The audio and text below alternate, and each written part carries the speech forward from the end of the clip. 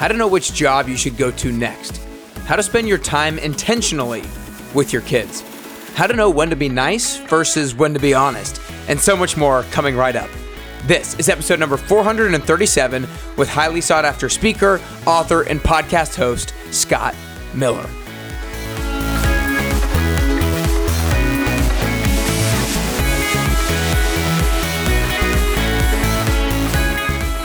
Hey everyone, and welcome back to the Best You Podcast with me, your host, Nick Carrier.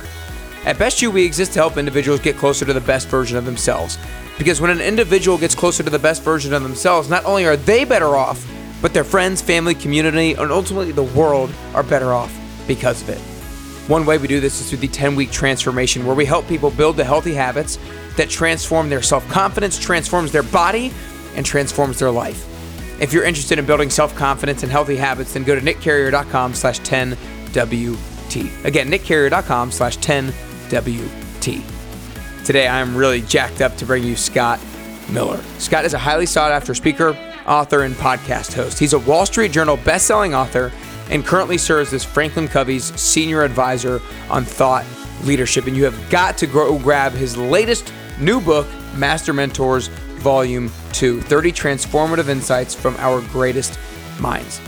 Prior to his advisor role with Franklin Covey, Scott was a 25-year Franklin Covey associate, and he served as the chief marketing officer and executive vice president. He hosts the podcast called On Leadership with Scott Miller, which is the world's largest weekly leadership podcast. Now, I first interviewed Scott way back in the day, about 3.5 years ago, and we've developed a great relationship ever since. He's been on my podcast. This is his third time. He's become my personal mentor, and I know how much value this guy brings when he writes a book or when he gets behind a mic. So get ready. Before diving into the episode, though, be sure you're subscribing to the Best You Podcast on the Apple Podcast app, iTunes, Spotify, YouTube, and be sure you share the episode with a friend or family member while you're listening. Like I said, go subscribe because you do not want to miss some of the guests that are coming up next. I continue to bring on some of the best guests out there, and I continue to bring the best out of them, and you don't want to miss those guests that are coming down the line. So make sure you subscribe so you get notified. But without further ado, here's to getting closer and closer to your best you with the one and only Scott Miller.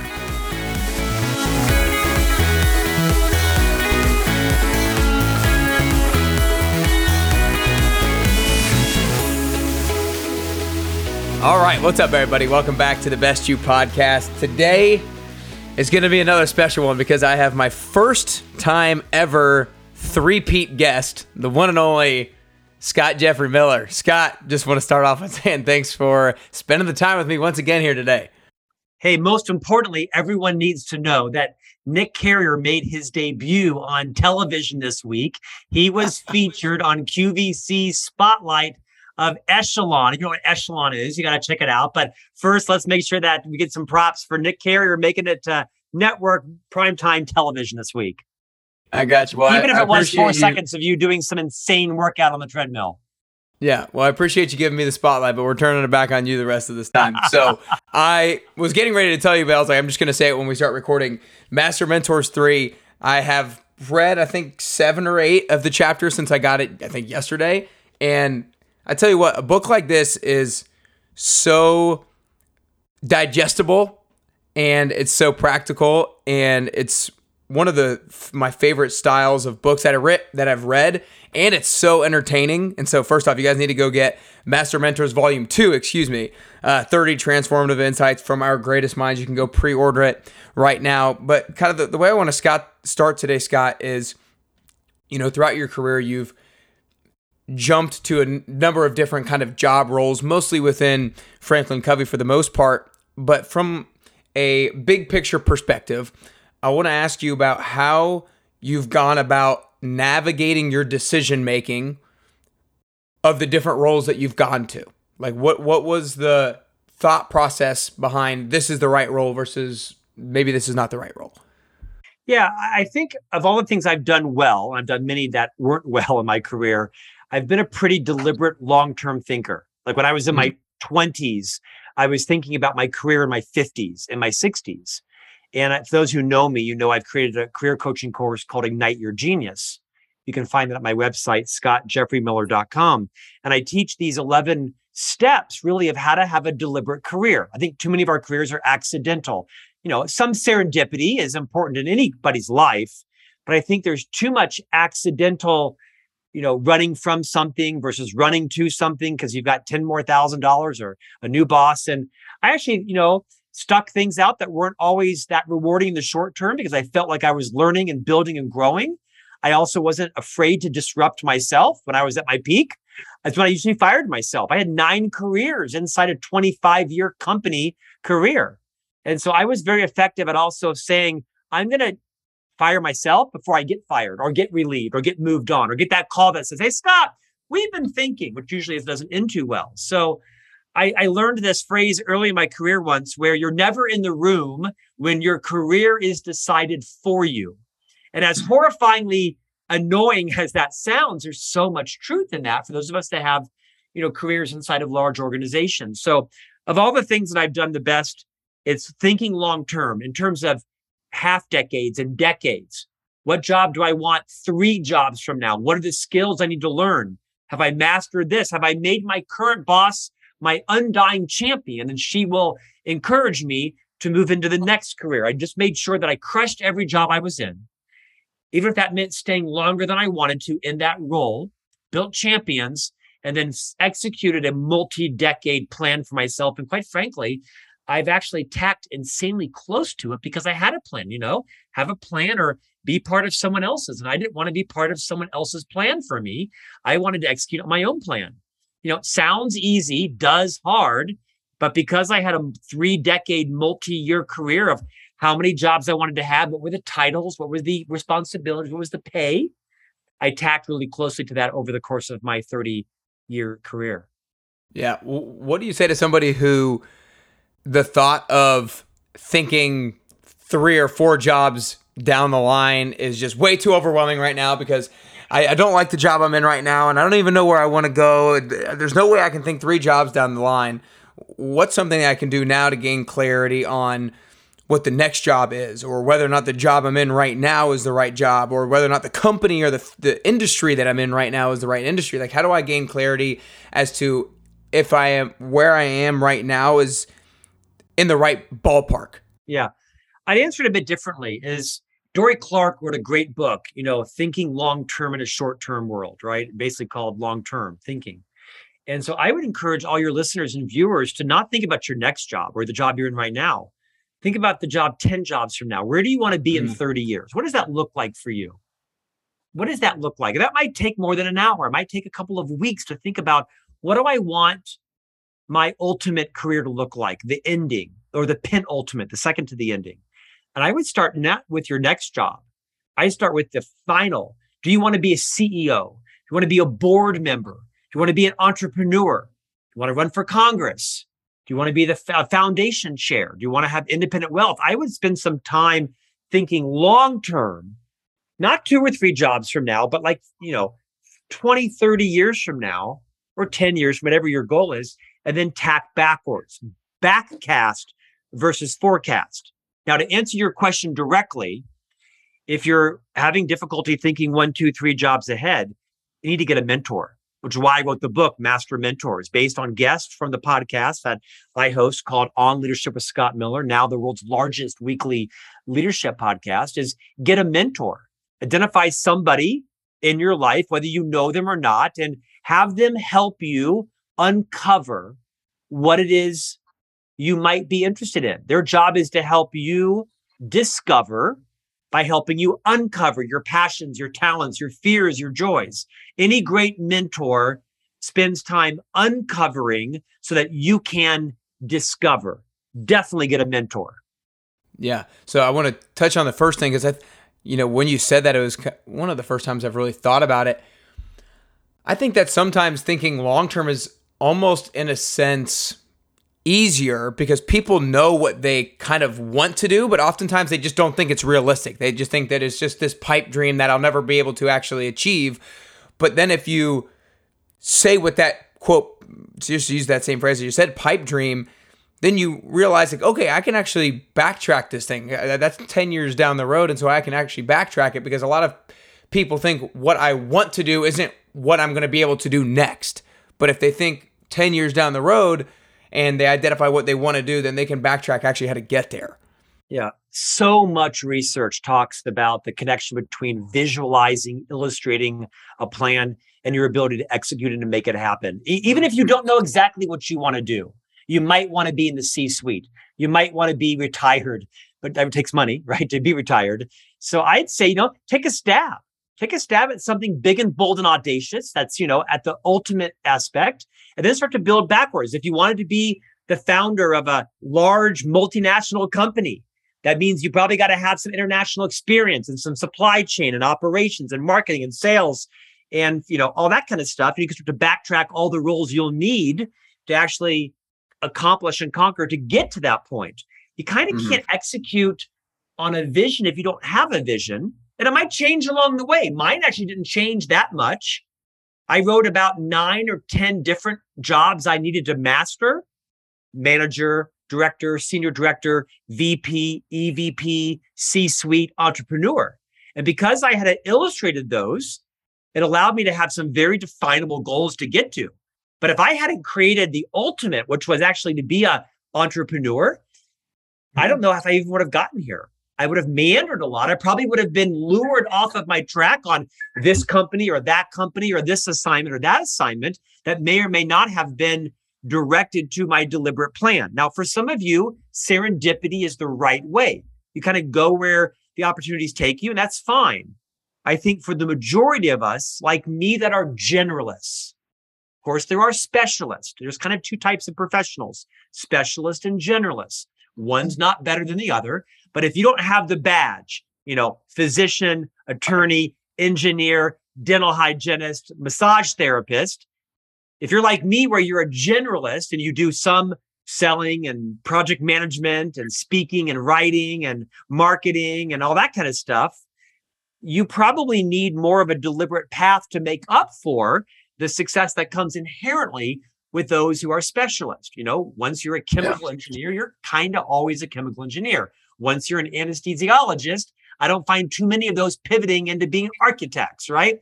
But for the rest of us that are generalists, if you want to pull all that generalist knowledge, all that generalist experience that you create in your 20s and your 30s and your 40s and have it congeal and explode positively in your 50s and 60s for you, you probably need a little bit of a sense of a deliberate plan to bring it all together. Undoubtedly.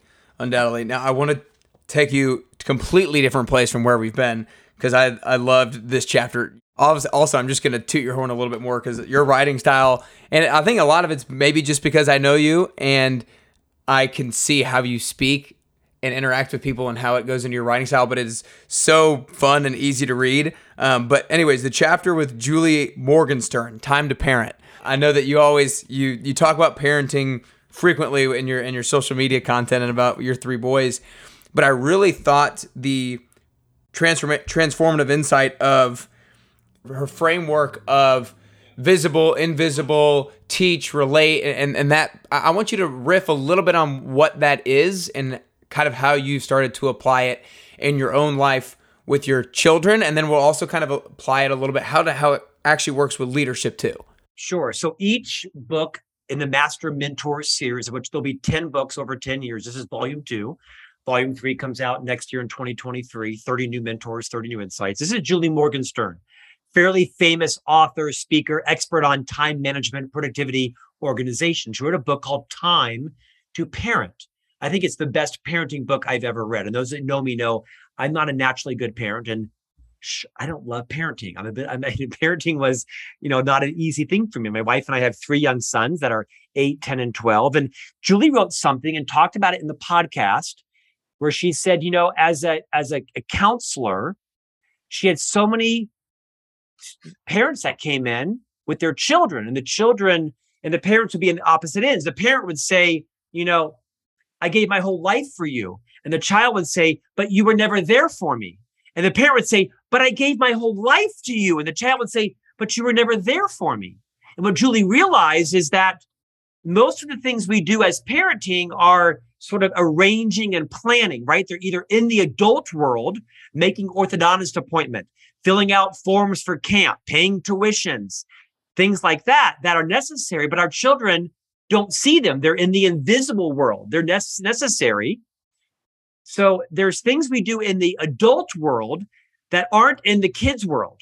And there's things we do that are in the sort of invisible world that aren't in the visible world. And they're necessary, but our kids don't see them or appreciate them.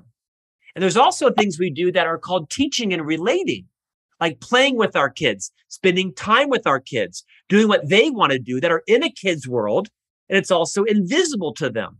And so for me, the epiphany, the transformational insight was to recognize I still got to do things that are in the parenting world and in the invisible world, because that's what good parents do. But all my time can't be spent working to pay for their tuition or working to pay for their tennis lessons that they don't want because they're over tennis this month or this week.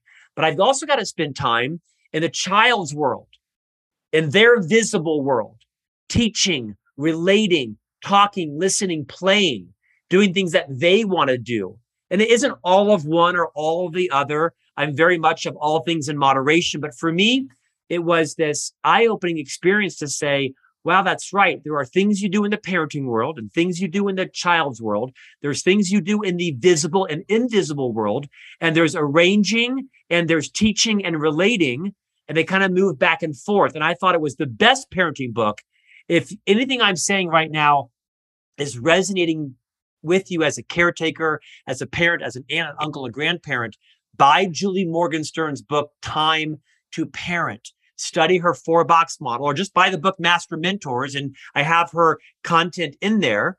I want to make sure to give Julie credit for it. It was life-changing for me.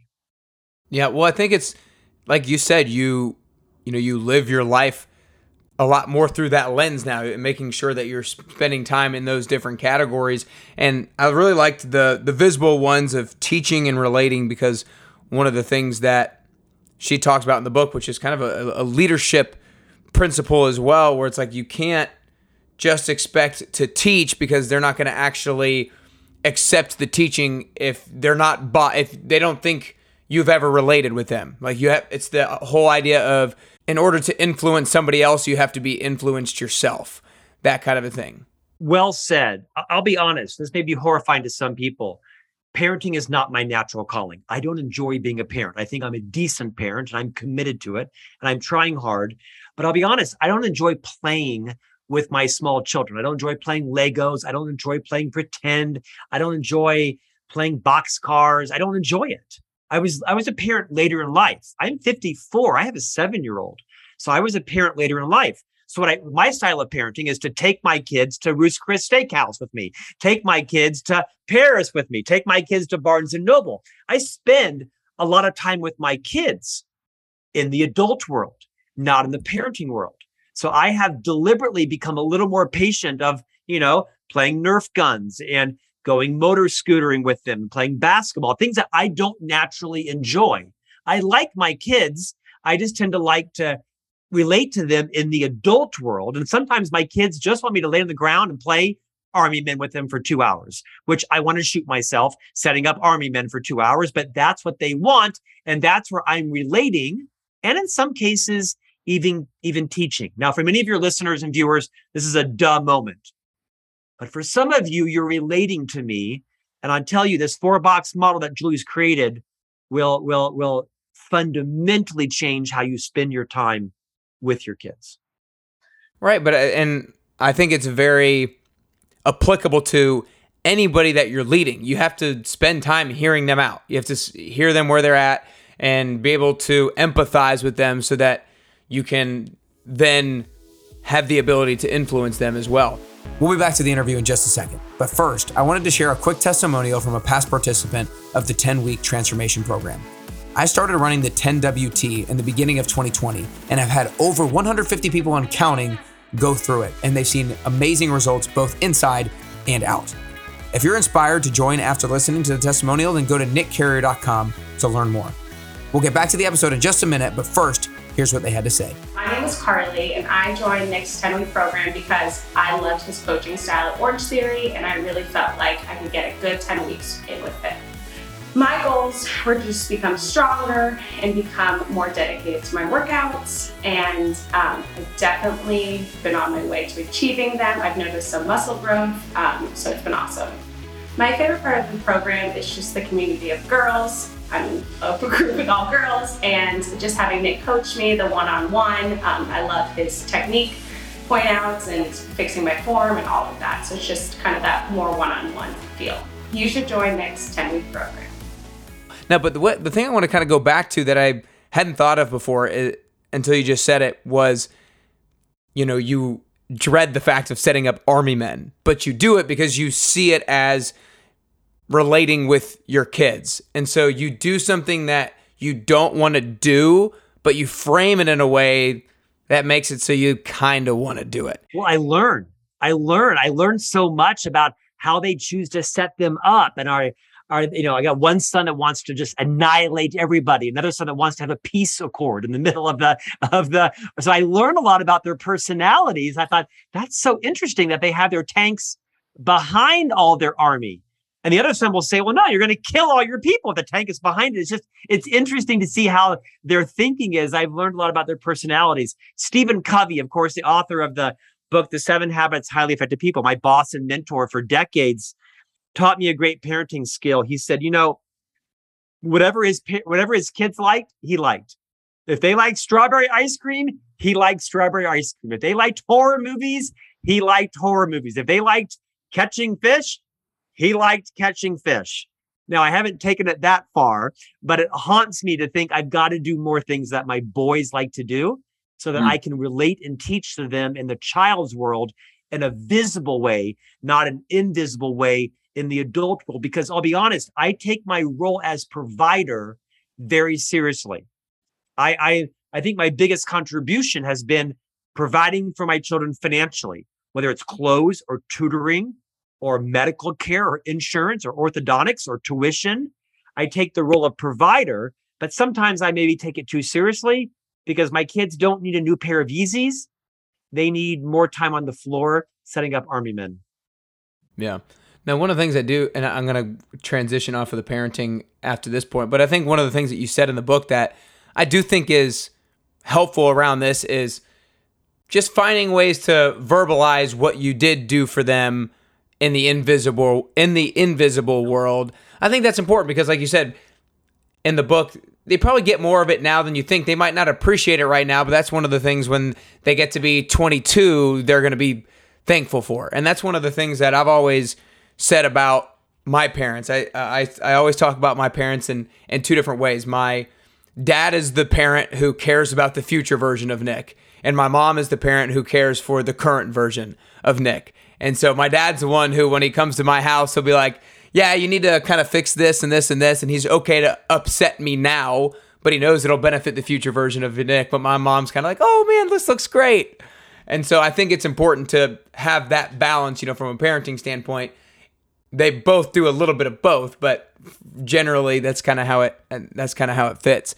The last thing I want to talk about was one of the things that Guy Kawasaki talks about in his chapter. First off, that was one of my favorite chapters of like the 8 that I've read. And it was just kind of mini paragraph. I was like, oh my gosh, this is awesome. Well, I'm delighted you said that because my editor accused me of phoning that chapter in. And I said, no, that's like the guy's got so much wisdom, Guy Kawasaki.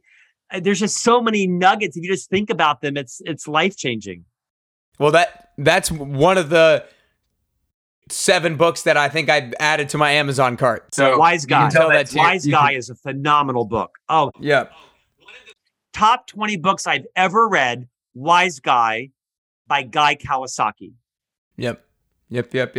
And so one of the things that he put on here, or you had in the chapter, was the future cost of short-term kindness. And that's one of the things that I try to balance as a coach is trying to find the time when to be empathetic and not give somebody too hard of a time / when I need to kind of call them out. And so what have you found is the way that you kind of internalize and then act out how to balance the honesty versus it's like how you phrase being honest with the person now? It's a skill set. This is a leadership competency. This is a relationship competency. How do you provide people feedback on their blind spots, on their areas of improvement, or for that matter, even validating them on their areas of genius. It's a balance of courage and diplomacy. It's declaring your intent. Hey, Nick, I'd like to give you some feedback on what I think could be an amazing genius leverage you have. And there's some things that are kind of getting in the way of that. My intent is not to embarrass you or to minimize you. It's the opposite. My intent is to help you kind of open the curtains on what could be a genius deployment of your skills if you were to tweak a couple of things that I'm experiencing with you. It's declaring your intent. My intent is not to embarrass you. My intent is to ignite your genius. My intent is not to minimize you. My intent is to actually give you a gift that you might find offensive in the short term, but I think someday you'll appreciate it. The concept is the long-term impact of being too kind in the short term. Oh, you're the best speaker I've ever seen. Or, oh, wow, that was a great workout. Or, well, that was the best dinner ever. While you're throwing it up in the bathroom, right? I mean, there's a time to be kind and gentle when the payoff is inconsequential. And then there's a time to pick the timing to say, hey, I saw you yesterday in that meeting, and I thought you might really benefit from a couple of heartfelt, sincere compliments, and separately, a couple of areas that I thought if you were to tweak tighter, could just be explosive in a positive way for you. I think how you speak it is different to each person. You've got to understand the way they listen, because the way they listen isn't the way you listen. The way they want feedback may not be the way you want feedback. If you want to be an effective leader, effective spouse, an effective partner, an effective team member, you're more aware of how you like to receive information and how you deliver information. And you're even more aware of how your colleagues and team members like to receive information. It requires you to have an individualized style of leadership. Nick wants feedback differently than Tina does. Tina wants it differently than Mark does. I think it takes a selfless person to invest the time to say, hey, am I willing to risk not being liked in the moment for being respected in the long term? Yeah, no doubt. That last part was well said. I think that one of the things you said at the beginning was declaring your intent. I think that's super critical. I know for me, applying it from my perspective, when I go coach people, let's say, I always try to be like, first off, I try to de-escalate the emotion, make sure, depending on where they're at, right? De-escalate any kind of emotion that might be there, but then talk about, hey, I really want to make sure that you get the most out of this exercise right now, or I want to make sure you get the most out of this 10-week transformation. So can we talk about what you did last week, or can we talk about that form that you just did? And so I think, like you said, declaring your intent with whoever it is that you're trying to provide constructive feedback for is a really great way to make sure that you enter into the conversation. And I think timing is like 80% of it. Oh, for sure. When I just worked a 14-hour day and I walk in the front door, I really don't want my wife to give me critical feedback on episode 214 of the podcast that I hosted. Maybe first can I like take off my shoes and sit down and just debrief my own day for a moment. Give that feedback to me in an hour after I've relaxed or so. Same with giving people feedback in the workplace is make sure you know the timing of it. It's an underestimated component of being a critical provider of feedback to people.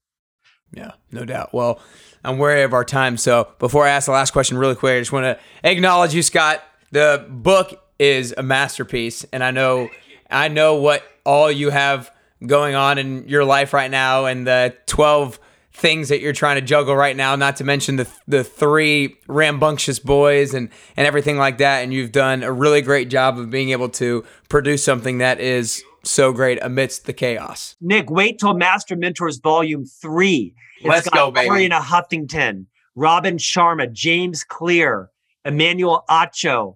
It's got some amazing names coming out in it. Volume 3 is going to be amazing. I think Volume 1 was well received. And these are not academic books. They're like chicken soup for the leadership soul. 30 ideas. You can start anywhere, go everywhere. You can read a chapter in 3 or 4 minutes. Some provocative questions.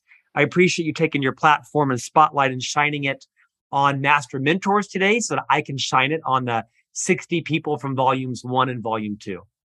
Yeah. I love it. I love it. You guys make sure that you go follow Scott on Instagram at Scott Jeffrey Miller, and I'll make sure I have the link to the book in the show notes and everything like that. But Scott, I want to make sure I get down to the last question real quickly. But I think that getting closer to the best version of yourself is both a constant journey and a unique journey. I don't think that we ever actually get to that best version of ourselves. I think it's always this finish line that continue to kind of move further and further, but we can still kind of close the gap. So the question for you personally is, if there are 3 things that you could currently do or 3 things that you could currently work on to get closer to the best version of Scott Jeffrey Miller that you could possibly be, then what are those 3 things that you could currently do or currently work on? Well, number one, for sure, recognize the power of me choosing my response to everything, right? I mean, life is sort of, 10% what happens to you and 90% how you react to it. So I am increasingly getting much more deliberate in how I choose my response to everything. Number 2 is every day reminding myself of how grateful I am.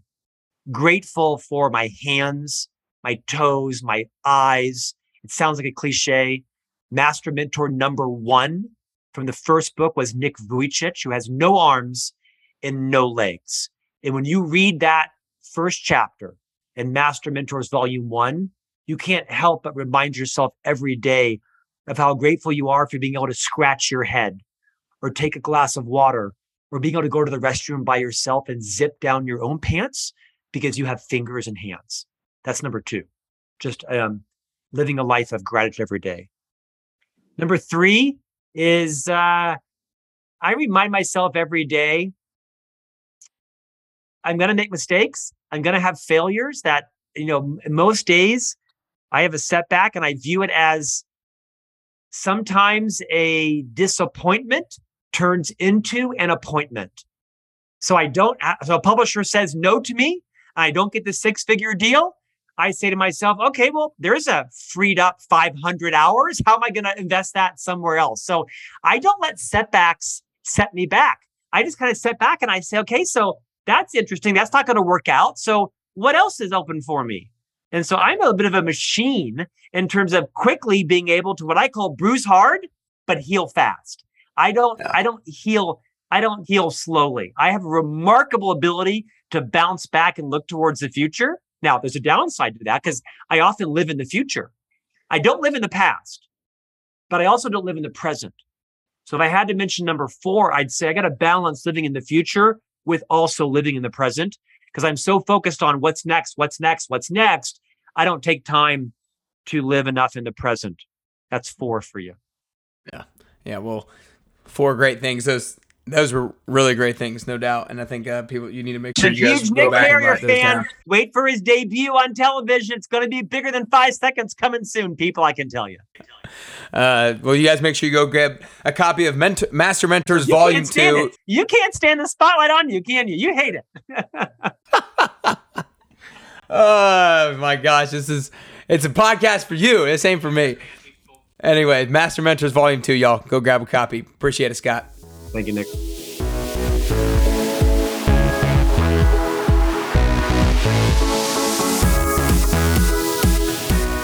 That episode with Scott was an absolute blast. I feel like we hit on so many different topics, and I know that there was something in this episode for every single one of you that listened. From navigating your career to parenting your kids to leadership principles, we ran the gamut during that interview. Make sure you share this episode with a friend or family member by sending them to nickcarrier.com/podcast. Maybe you learned something about parenting and how to separate your time teaching and relating with your kids, and maybe you found that insight of visible time that you spend with them versus invisible time really helpful, and maybe you think that somebody else who's a parent would really benefit from that. And if so, send them to nickcarrier.com/podcast. But for now, it's time to take action. If you're lost in your career right now, ask yourself, where do I want to be in 10 years down the road? And then backtrack from there. Also, if you're a leader, remember to be deliberate in balancing when you need to be kind and empathetic versus when you can give somebody constructive feedback. And when you give that constructive feedback, be sure you declare your intent first. And lastly, I loved all of Scott's last 4 things, but his first is powerful. You can choose your response to everything. So good. You can choose your response to everything that happens to you. Make sure you give yourself daily gratitude reminders. Turn your disappointments into appointments and balance living in the present and the future, and it will inevitably help you get closer and closer to your best you.